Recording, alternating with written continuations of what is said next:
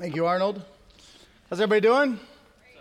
Great. Hi. My name is Josh. I'm on the teaching team, and I get to unpack this message. We actually have one more in the book of Acts, and then the last week, 2 weeks from now, Luke will kind of do a recap over the entire book of Acts. So it'll be a good time. This passage I'm excited about. It lines up with kind of something that is just ingrained in my natural personality. Part of pastoring, you get to do lots of different things: hospital visits, discipleship, training people. Probably at the top of my list, my favorite thing to do is premarital counseling. You know, and we go, kind of no. You know why I love premarital counseling? And it's not for the romantic picture of marriage that the young birds are in. It's because I am such a cynical realist, and I love bringing people down to reality. So just curious, take a second and think, what are some things you think are covered in premarital counseling to bring these lovebirds to reality? Any ideas? Shout some stuff out. What are the topics that need to be covered in premarital? This is money. What else? Child rearing. What else? Religion is a big one. Expectations. You guys are skipping some big ones like a mother-in-law. Anybody have one of those? I do. Communication.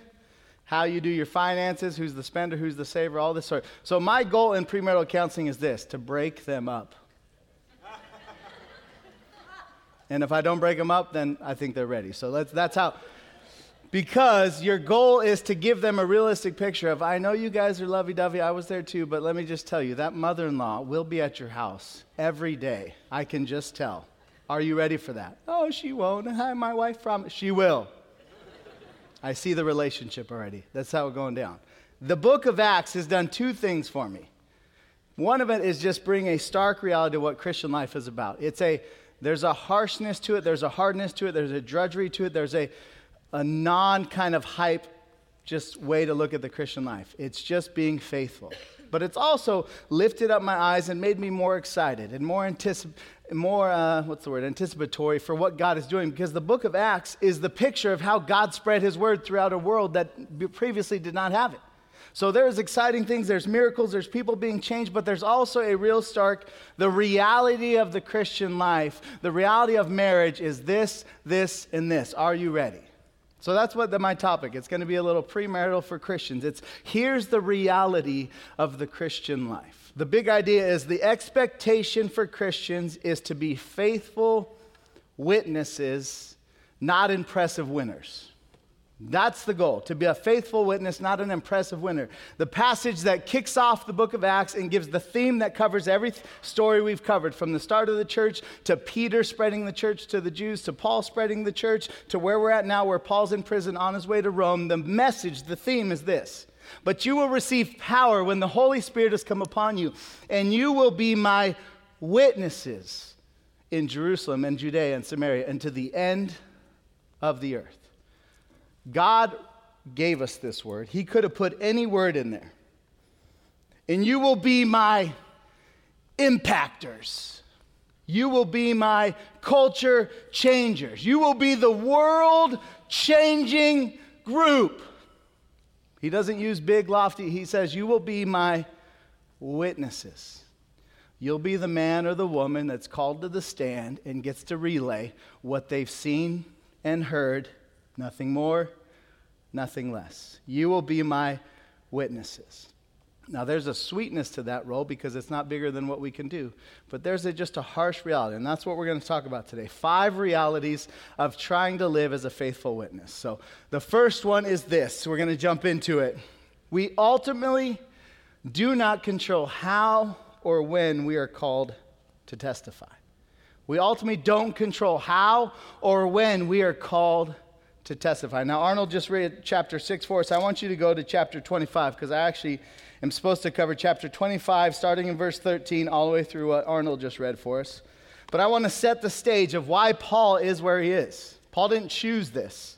Paul doesn't want to be in chains. Paul would rather be starting churches. But he's in prison, and this is how it comes up. Verse 13 of chapter 25. Now, when some days had passed, Agrippa the king and Bernice arrived at Caesarea and greeted Festus. Festus is the character from last week. He was not a good waiter. And as Paul's case before the king, saying, there is a man left prisoner by Felix, another guy, and when I was at Jerusalem, the chief priests and the elders of the Jews laid out their case against him, asking for a sentence of condemnation against him. I answered them that it was not the custom of the Romans to give up anyone before the accused met the accusers face to face and had the opportunity to make a defense concerning the charge laid against him. That's the Festus, Agrippa are being good politics. They're doing what they're supposed to. They're in charge of the Jews. The Jews get to do religion how they want to do. The Jews wanted Paul arrested because of what he was saying in the temple about the resurrection and taking this good news to Gentiles. And now he's in prison, and Festus is saying, I've got to do my due diligence. And next, he wants to get to Caesar. The next step would be Agrippa to come in, and Festus basically says, go down to verse 21. But when Paul had appealed to be kept in custody for the decision of the emperor, I ordered him to be held until I could send him to Caesar. Then Agrippa said to Festus, I would like to hear from this man myself. Tomorrow I will hear from him. Verse 23, the next day, him and his sister show up with great pomp and circumstance and the whole military sort of thing. It's like picture Aladdin when Aladdin becomes the prince or whatever. He shows up on an elephant. They show up, okay, let's do this thing. Let's hear the case. But the point I see here is Paul didn't choose this. Paul would rather be on some random island starting a church there where there was no church before. And yet God in his sovereignty has him arrested by the Jews, and now he's in prison, and now he's facing people that he doesn't necessarily want to be facing, but he's going to be faithful. We don't ultimately control how or when we get to do this thing. God's in control. There's a passage earlier in the book of Acts that is kind of like a life verse for me because it just reminds me of what's really going on in this life. It's in Acts 17. It says this. He made from one man every nation of mankind to live on all the face of the earth. Paul's talking about what God did. Having determined allotted periods and the boundaries of their dwelling place that they should seek God in hope that they might feel their way toward him. God created everyone, and God set up your time frame, your birth, your death, your living locations. He set it all up. In the first service sitting over here was the Brenner family. They've been here for about 4 years. He works for Toyota, and now he's getting moved off to Dallas. God determined for Brenner family to experience life here, and now in Dallas. That's what God did. Why? Because people are seeking their way to God, and Christians, the witness of God, get to bump up against them so that some may seek and actually find the Lord. But ultimately, we're not in control. I live in the house that I love. I wanted an old house. I wanted a wood-burning fireplace. I wanted a yard with some grass and trees, and I wanted a fourth bedroom. Check, check, check. The Lord blessed us. But the Lord has us there in Chandler because the Lord has us all where we're at so that people could seek and find their way to God. So we're there for the Morales family, and we're there for Brian and Ruth, and we're there for Augie across the street, and we're there because God has determined that we would be there. Now that's a sweet thing because I wanted that house, I picked that house. Paul's in prison, and the same thing is true for him. Some of you are in chronic pain visiting the same doctor over and over and over again. And like Paul, you'd prefer to be a witness in a different setting, but God has us all where he has us because that's how he's determined it. Now, there's a freedom there, but there's also a real reality of like, gosh, I've really got to trust that God's got this. And that's true. God has worked things the way he's worked them because he is good and he's in control. As I was thinking about this message, I was thinking about all the people in my life that had become Christians and just the providence behind it all. My dad was just doing life. He was a great dad. He was an average to below average husband, according to my mother. She uses more colorful language. But he was a great dad, and the marriage thing, and they divorced when I was in 8th grade.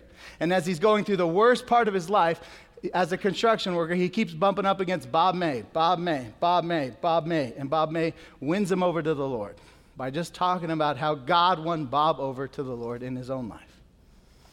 My wife went through a really bad breakup outside of high school when she was in college. And she's devastated. And she so happens to be in this small group. She's been in church. She wasn't a Christian. And there's a guy there who has the spiritual gift. How great is this spiritual gift? Of witnessing to young, pretty girls. He's like 60. Who has that spiritual gift? I think I have that spiritual gift.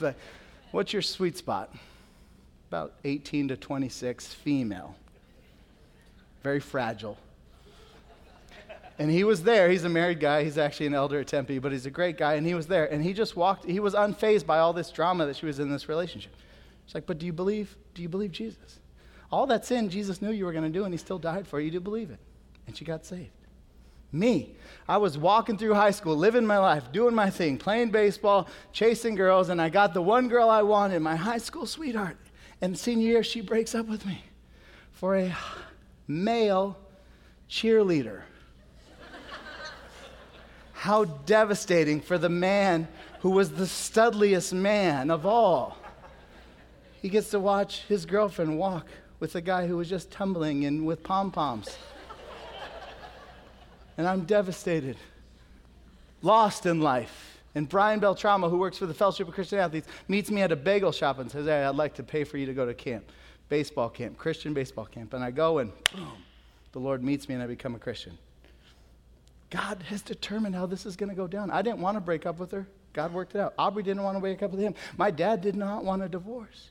Yet in the midst of all this, God is working for his good. He will put us right where we need to be as his witnesses. Amen? Amen. Here's what, I'd say be ready. With that being the case, be ready. Don't be anxiously nervous, but just have an anticipation about you of what God might be doing through the relationships around you. Be ready. And then here's the other thing, because this can get overwhelming for those of you who maybe carry guilt quickly and have expectations that weigh you down. You don't have to score a touchdown every time. In youth ministry, I have kids 7 years with me. And I've just kind of settled in my mind, I'm not going to score a touchdown with each kid, but I'm going to move the ball down the field faithfully. What's better, 3 runs of 4 yards, or 1 pass that gets you 12 yards? Either way, you've moved the ball 12 yards.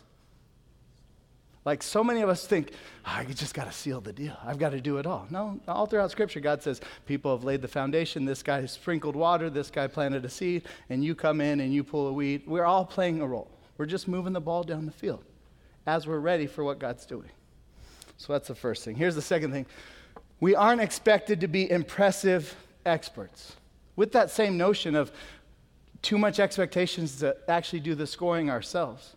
What's interesting about this passage is God, through the Apostle Paul, doesn't show us a theological expert who just impresses everyone. If you go and read this passage, Paul uses a personal pronoun 32 times, starting in chapter 26, verse 1, down through verse 23.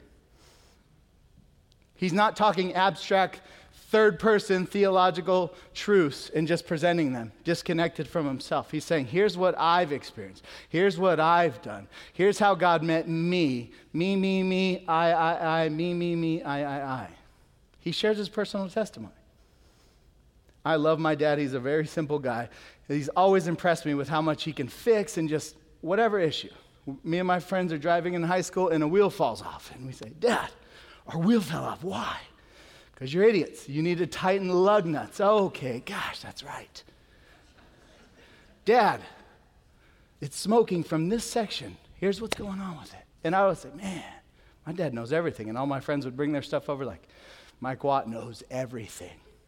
And my dad will say the same thing. I know what I know. His way of saying, I know this, but I don't know this. I don't know this. I know what I know. And that's a true statement of all of us. It's just my dad in his profound simplicity has said it so sweetly. We know what we know.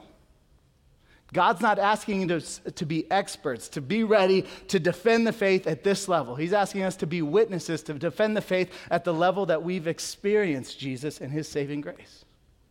We are personal witnesses. We share personal testimonies. So what Arnold read there in chapter 26, I want to walk through a lot of it.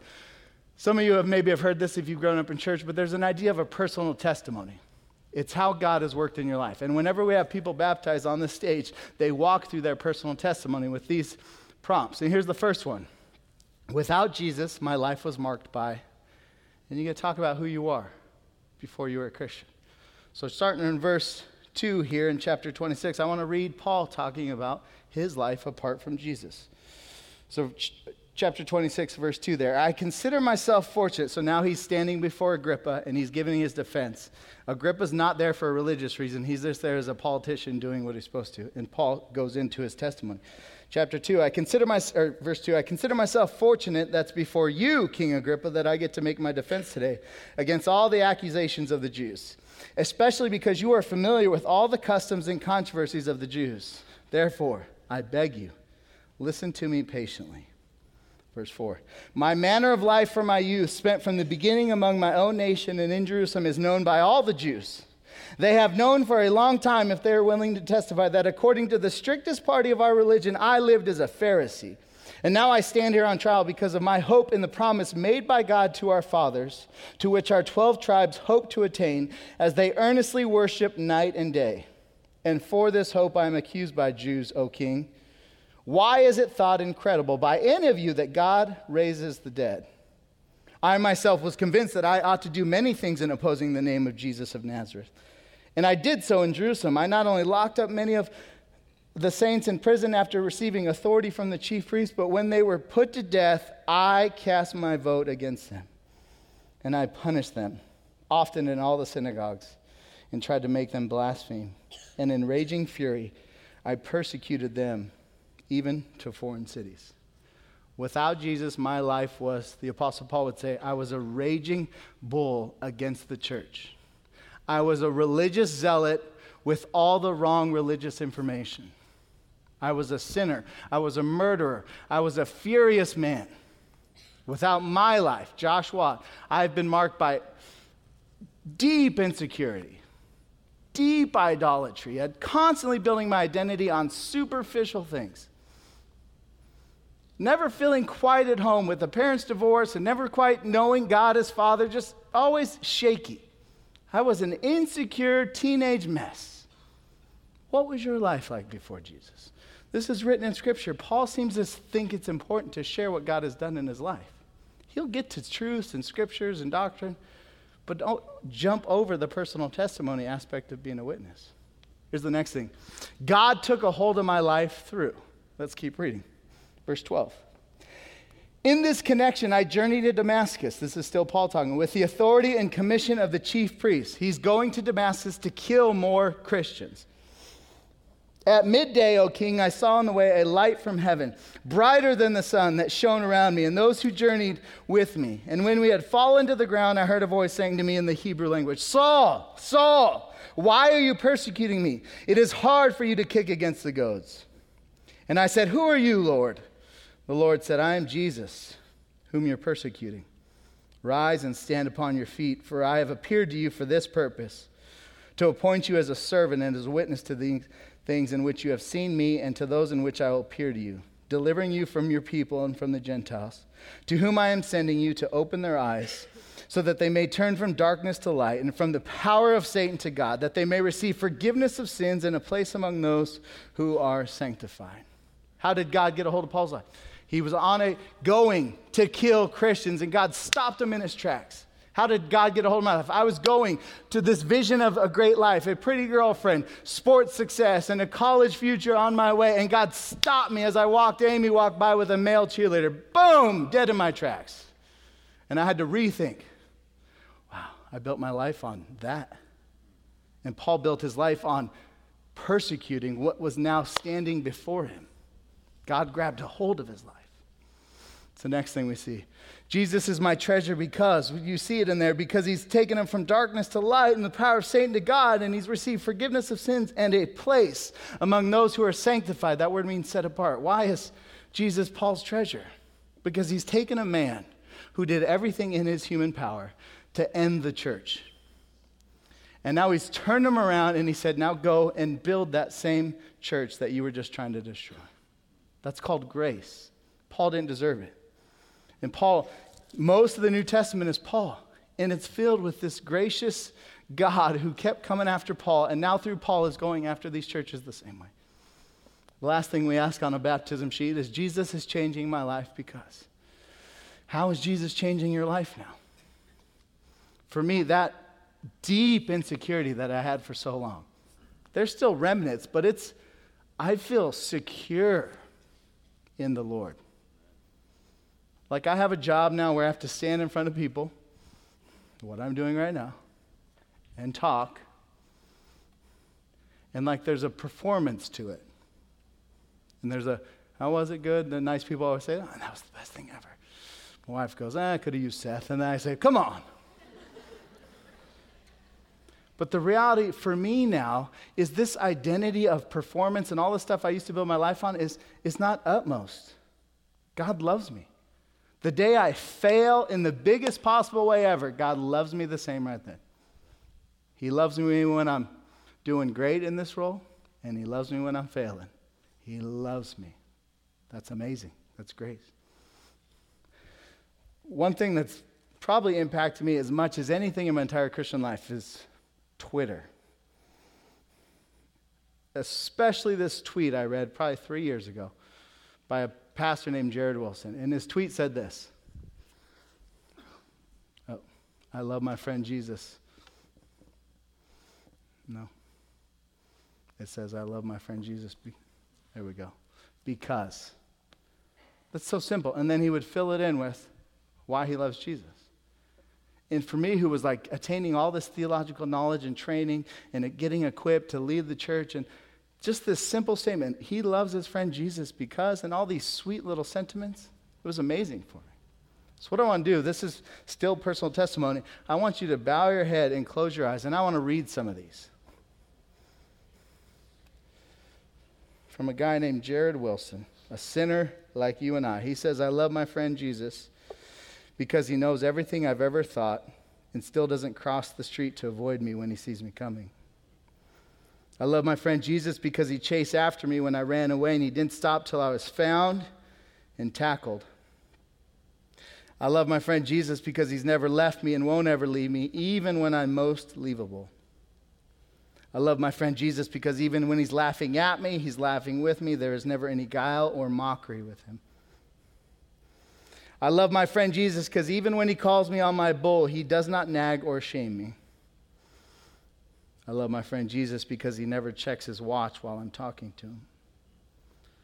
I love my friend Jesus because he never brings up my old stuff. I love my friend Jesus because he doesn't nitpick. I love my friend Jesus because he never leaves me behind. I love my friend Jesus because he waits unhurried with me.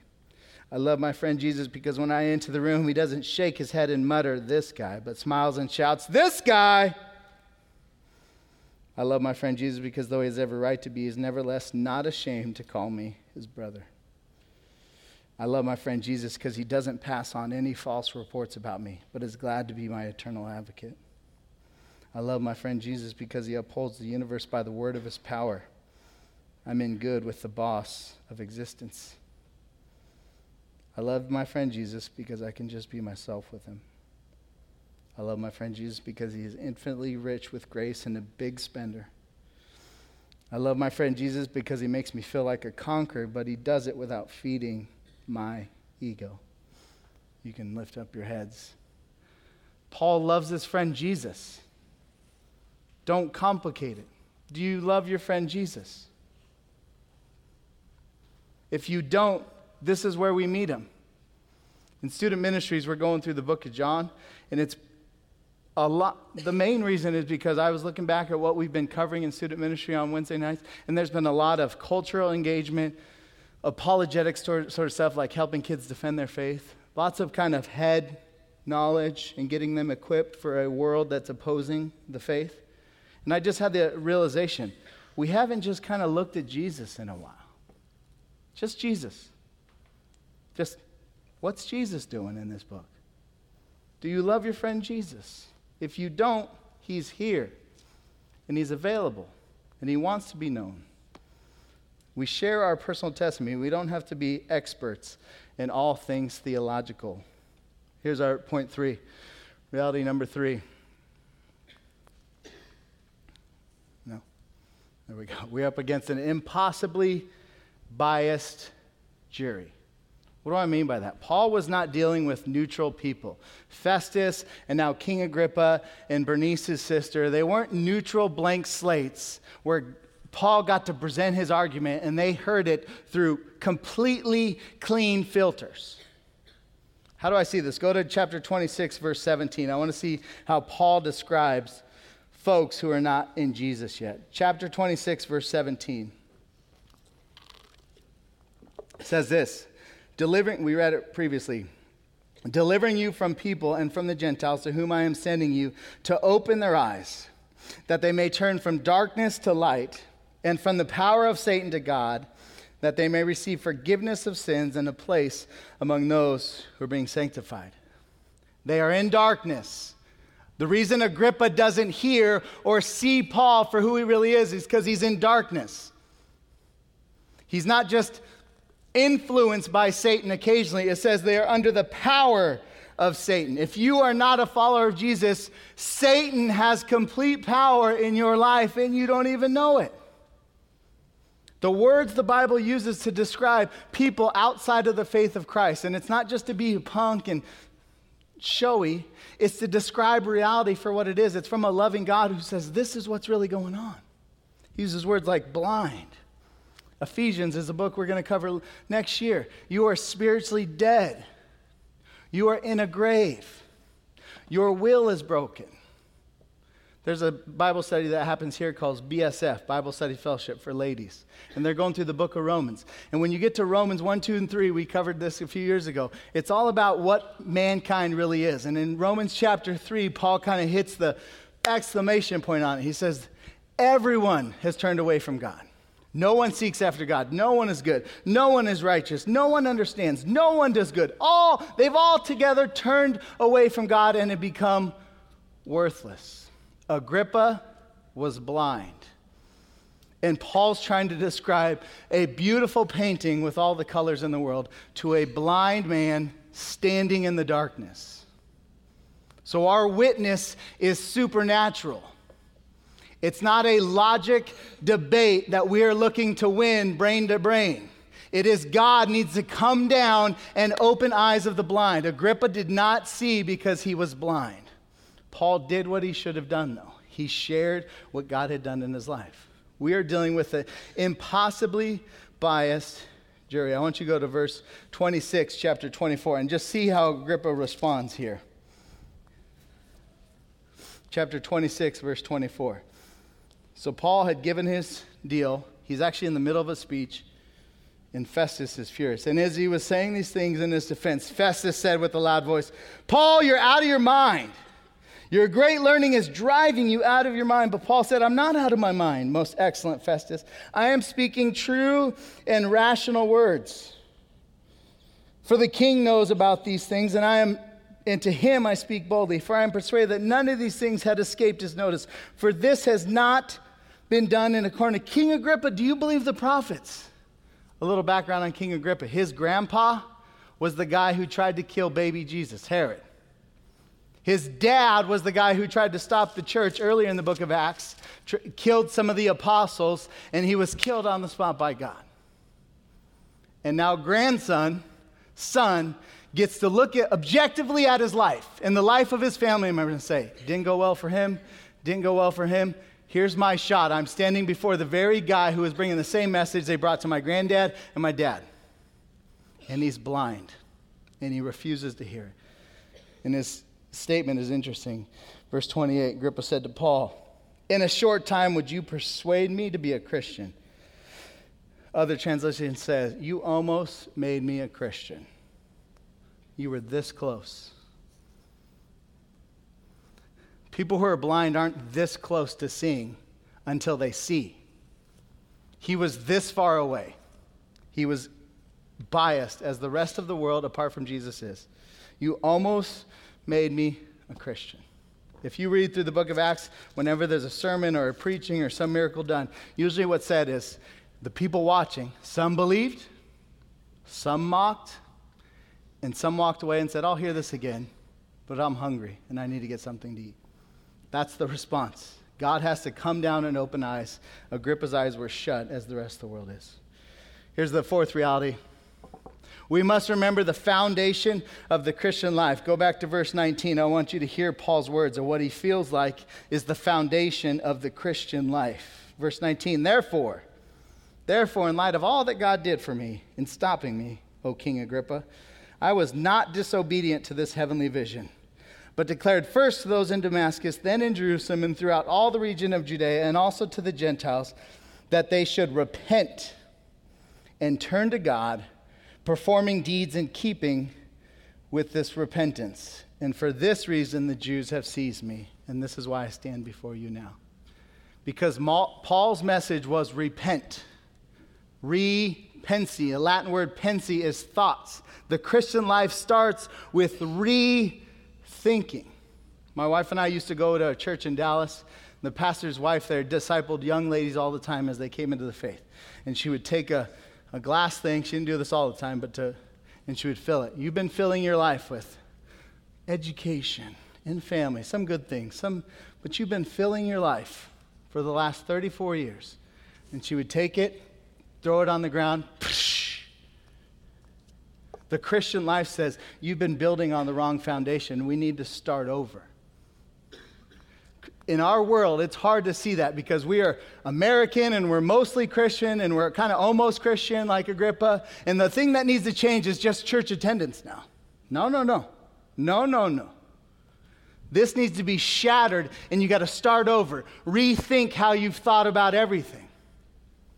Non-Christian in the room, if you're not following Jesus yet, you need to rethink. That's it. You don't need to get to church 17 times before the Lord looks down on you and gives you the thumbs up. You just need to stop and rethink.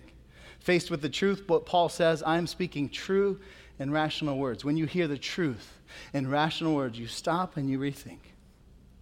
Martin Luther, the Reformation is being celebrated this year. It's been 500 years. Here's what kicked off his fight with the Catholic Church. This is a statement. When our Lord and Master Jesus Christ said, repent, he intended that the entire life of believers should be of repentance. Paul says, I commanded them to repent and then to turn to deeds in keeping with this repentance. Repentance, repentance, repentance. Non-Christian, you need to repent. Period. Christian, know this, the next time you see substantial growth in your life, or fruit as the Bible calls it, the reason the fruit is there or the growth or maturity is there is because at some point you repented of something you needed to repent of. That's how we grow. That's how we get into the faith. That's how we grow. Repentance, stopping and rethinking and going towards true and rational words, not crazy out of our mind words. That's what we do. Last one, reality number 5. We will be surrounded by so much heartbreaking irony on our journey. Now, I say, that's ironic a lot, and then as I was writing this message, I thought, I couldn't define irony if somebody asked me to, so I looked it up for those of you who are in the same boat as me, and it says this. It's a literary technique originally used in Greek tragedy by which the full significance of a character's words or actions are clear to the audience or reader, but completely unknown to that character. They think life is a certain way. In reality, and everyone watching who sees reality sees it for what it is. You see some statements in here. You were out of your mind, Paul. That's ironic, because Festus was out of his mind. Paul says, verse 29, Paul said, whether a short or a long time, Paul is pleading, all of his emotions going into this, whether short or long, I would to God that not only you, but also all who hear me this day might become as I, except for these chains. That's ironic. Those chains mean nothing. The message, which is a paraphrase, says, I wish that all would become like me except for this prison jewelry. That's what's really going. It's just jewelry. It'll be taken off soon. It's not that big a deal. And then the most ironic in verse 32, Agrippa says to Festus, this man could have been set free had he not appealed to Caesar. That's ironic that Agrippa, who was in bondage to sin, says this man could have been free if he had appealed to the guy that I have to appeal to, rather than the guy, Jesus, that he's appealing to. That's ironic and that's heartbreaking because that's our lives as faithful witness. With our family, our friends, some of our spouses who say, I'm enlightened. And think about how we named stages of life, the dark ages. There's a lot of dark stuff, but primarily dark ages because when the church was the primary cultural creator of that time. That's dark. What comes after that? The Enlightenment.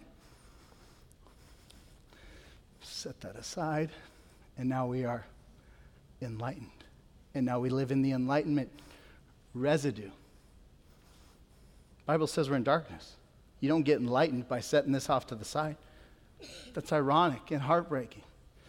And Agrippa says this man could have been free. Paul was the most free man in this entire situation. Some of you are the most free, most joyful, most enlightened people in your situations, and people look at you and think, that's just part of the reality of being a faithful witness. So, Christian, I would encourage you with these words. I wish everyone could be like me, except for this prison jewelry. The reality in your life, whatever pain you're in, it's just temporary jewelry. And you truly are free. You're the most free. Jesus Christ has freed you by his death and resurrection, and you are so free. God just has you in a certain place for a season to live faithfully and to be a witness. But you're the free one. Don't forget it. Non-Christian. This man is out of his mind. Some of you aren't Christians yet because there's rationally in your head you think they're loopy. I'd say you're out of your mind. Paul says, I am speaking true and rational words. Where does truth come from? From the Word of God. Where does rational thought come from? From the mind of God. Anything that is apart from God's mind or God's words is not true or rational. Paul was free and full of truth and rational, and people look at him and think, you're crazy. Non-Christian. Here's what Luke did this last week, and I loved it. Think about it. Repentance is what's next for you. It's the only way to freedom, to joy, to light, to eternity with Jesus, is if you stop and rethink. Consider God for who he is. Consider who you are. You're in the dark and you're a sinner. But God has bridged the gap in the person of Jesus, his life, death, and resurrection.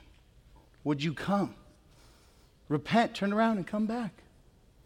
We're going to sing a song here in a moment. Come to the altar. Father's arms are open wide. Come, non-Christian. Paul would say, until you come, you are out of your mind. And he would be the right one. Let's pray. Father, thank you for saving us. We are like Paul in our story. We lived a life apart from you. Few of us got as violent as Paul, but we are all as twisted in our motives, in our heart, in our reasons for life as he was. We thought we were true. We thought we were rational. We thought we were enlightened. We thought we were free. And the exact opposite was true until, like Paul, you stopped and met us, and you turned us, and you enlightened us. You freed us. You brought us from darkness to light. You took us from the power of Satan to you, and you've given us a place among the rest of us who are being sanctified, set apart by you, God. God, this story is heartbreaking because we see it and we think of specific people in our life. Yet, God, this story gives us hope because you are the God that goes after everyone. You stopped Paul. You pursued Agrippa and his family time and time and time again. You don't leave us in our stupidity and sin, but you come for us, God. So come towards us again today. We love you. In Jesus' name we pray. Amen.